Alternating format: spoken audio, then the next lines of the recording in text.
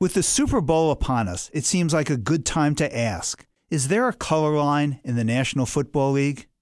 I'm Lily Ledbetter, and this is a Civil Liberties Minute with ACLU attorney Bill Newman. 2 data points. First, in the National Football League, there are 32 teams. Second, 3/4 of the players, 75%, are black. 32 teams means 32 general managers, only 6 of whom are black. 32 teams means 32 head coaches, only 4 of whom are black. 32 teams means 32 offensive coordinators, the best career path to a head coach's job, and only 2 of them are African Americans. 32 teams means 32 owners, only 2 of whom are people of color. The representation of people of color in top front office jobs is 11%.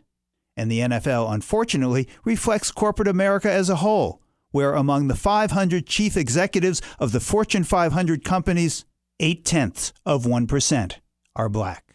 Title VII of the Civil Rights Act of 1964 prohibits discrimination in employment on the basis of race, color, national origin, religion, or sex. But more than 55 years after its passage, the promise of Title VII, too often, remains illusory. The Civil Liberties Minute is made possible by the ACLU because freedom can't protect itself.